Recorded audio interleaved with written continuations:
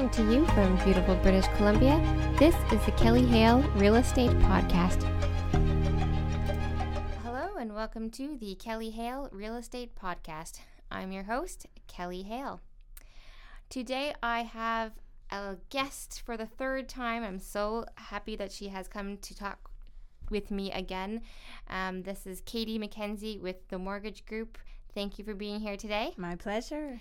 So Katy has been on the show a couple times where we've talked about choosing a mortgage broker versus a bank and the big question of the stress test and what's it all about. So I asked Katy to come in and talk to me today about what are the top questions that she gets from buyers when they come sit down with her to talk about their mortgage pre-approval. So I'll have you start out, Katy. Yeah, thanks. Well, contrary to popular belief, it is not what is your best 5-year rate.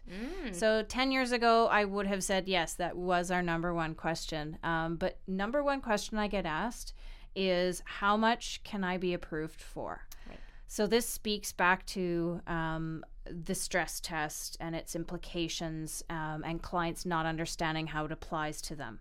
And of course, how much can I be approved for leads into, now I can go shopping with my realtor. They need to know from me how much I can get approved for. Yes. Yeah. Very important to everybody. Before you go looking at houses or looking online, it's very important to get that pre-approval amount so you're not wasting your time and getting your hopes up or wasting anybody else's time for that matter. Yeah. So you don't fall in love with the property that you can't afford. Yes, yeah. Exactly. Yeah. Yes. So that's number one. Number two is, what is my actual monthly payment? So I've been approved for, $800,000.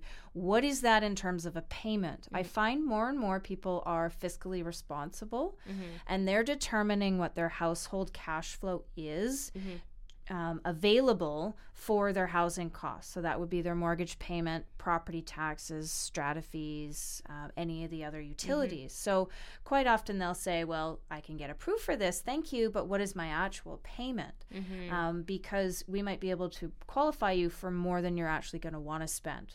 Especially here in the city, a lot of people like to do other things and live outside their house as well. Yes. So you don't want to eat into, 100% of the cash flow that might be available as per qualification. Right. So that actually brings up a thought for me.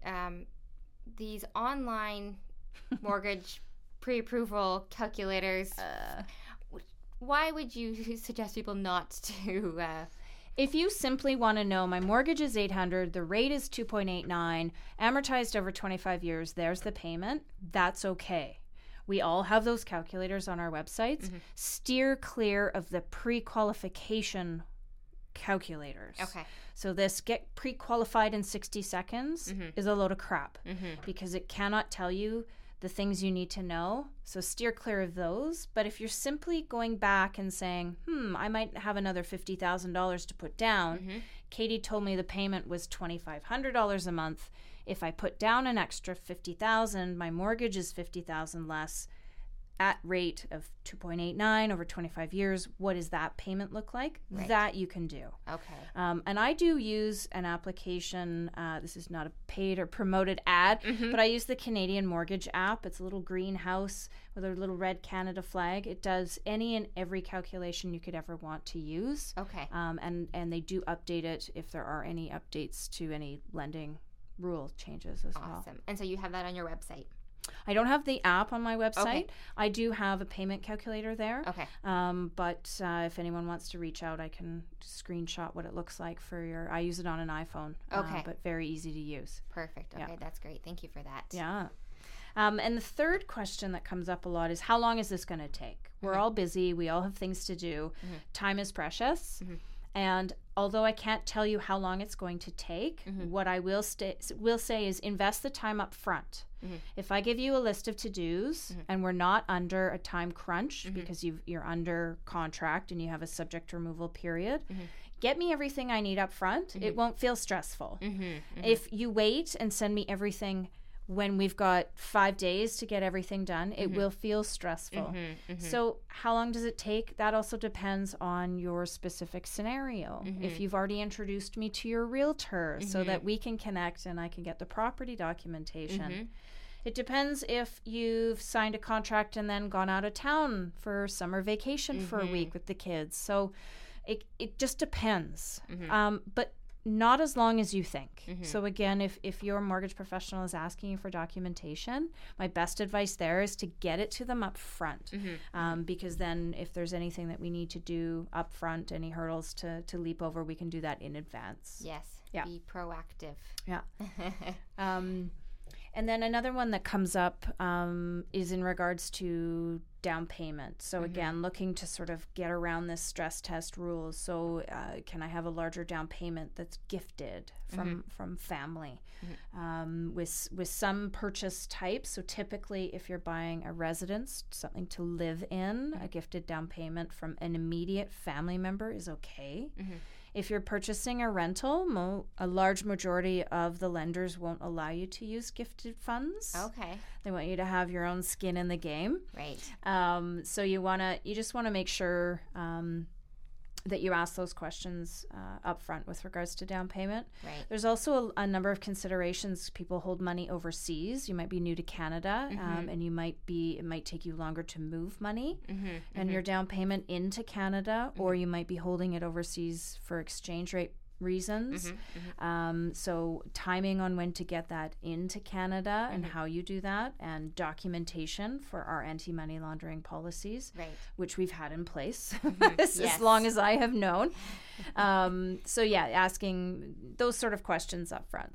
So there is a rule on how long the money should be sitting in your bank account, correct? Before you... Yeah, and it varies, but I'll say all-encompassing, the rule is 90 days. Okay. So you need it in your bank account for 90 days. If there's any large recent transactions in that 90-day period, the lender can ask what the source of funds is. Okay. I have also had lenders ask that if someone is very young and has a large account balance that isn't understandable as to how they've accumulated that, given their age, occupation, and salary, they may ask how you received that. It could have been an inheritance. You're a poker player. So they may ask for clarification on that. Okay. Coming into Canada, lenders usually want the money on deposit in Canada 30 days prior to closing. Right. Now, it doesn't have to be necessarily in Canadian funds. So, good example, if you're American, the funds are in US dollars. You can come here, open a US dollar account, but it's on deposit in a Canadian institution. Right. 30 days. So, that's a general rule of thumb. Right. Okay. So, lots of little intricacies when it comes to getting your mortgage pre-approval. Yeah.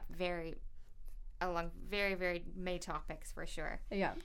I hope this is okay. I do have a question that's something that, when I was a realtor in Ontario, I worked with a lot of renters, and because they didn't have the money for the down payment, so I would take them around to see houses, townhouses, condos, and so we had to submit their credit report with that.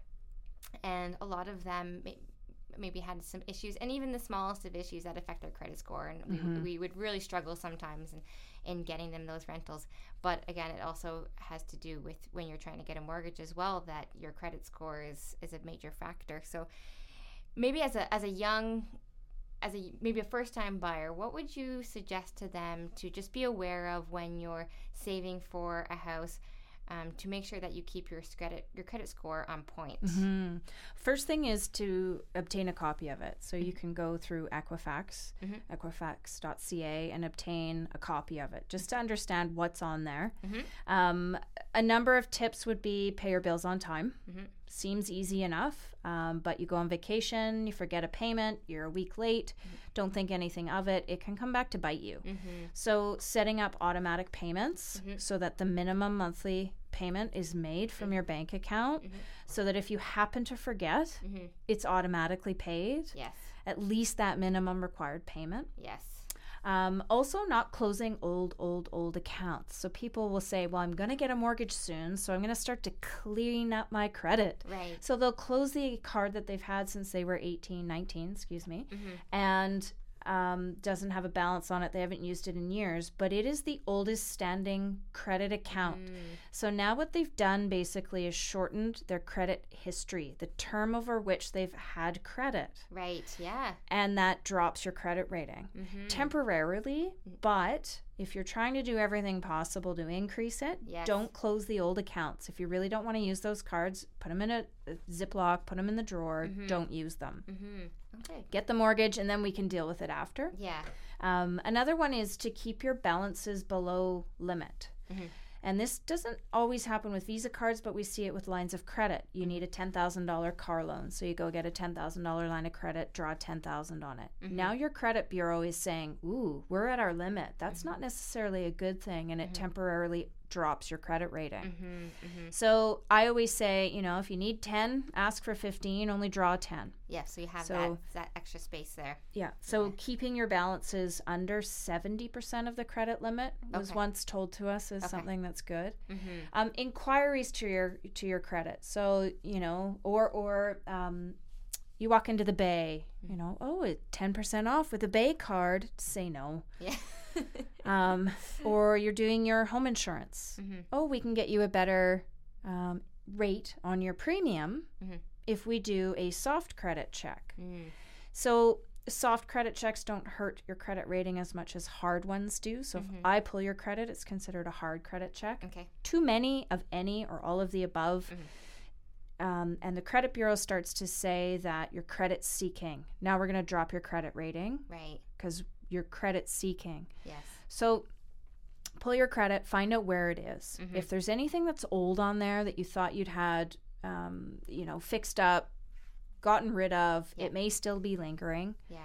And not hindered you from getting credit in terms of a credit card at a bank, but it may have an impact as to your approval amount, the lender choices that we can use, and your interest rate. Right. The better the credit, you know, the more options you have. Yeah, exactly. And there's small little things that can be done that everyone can do. It's not a science.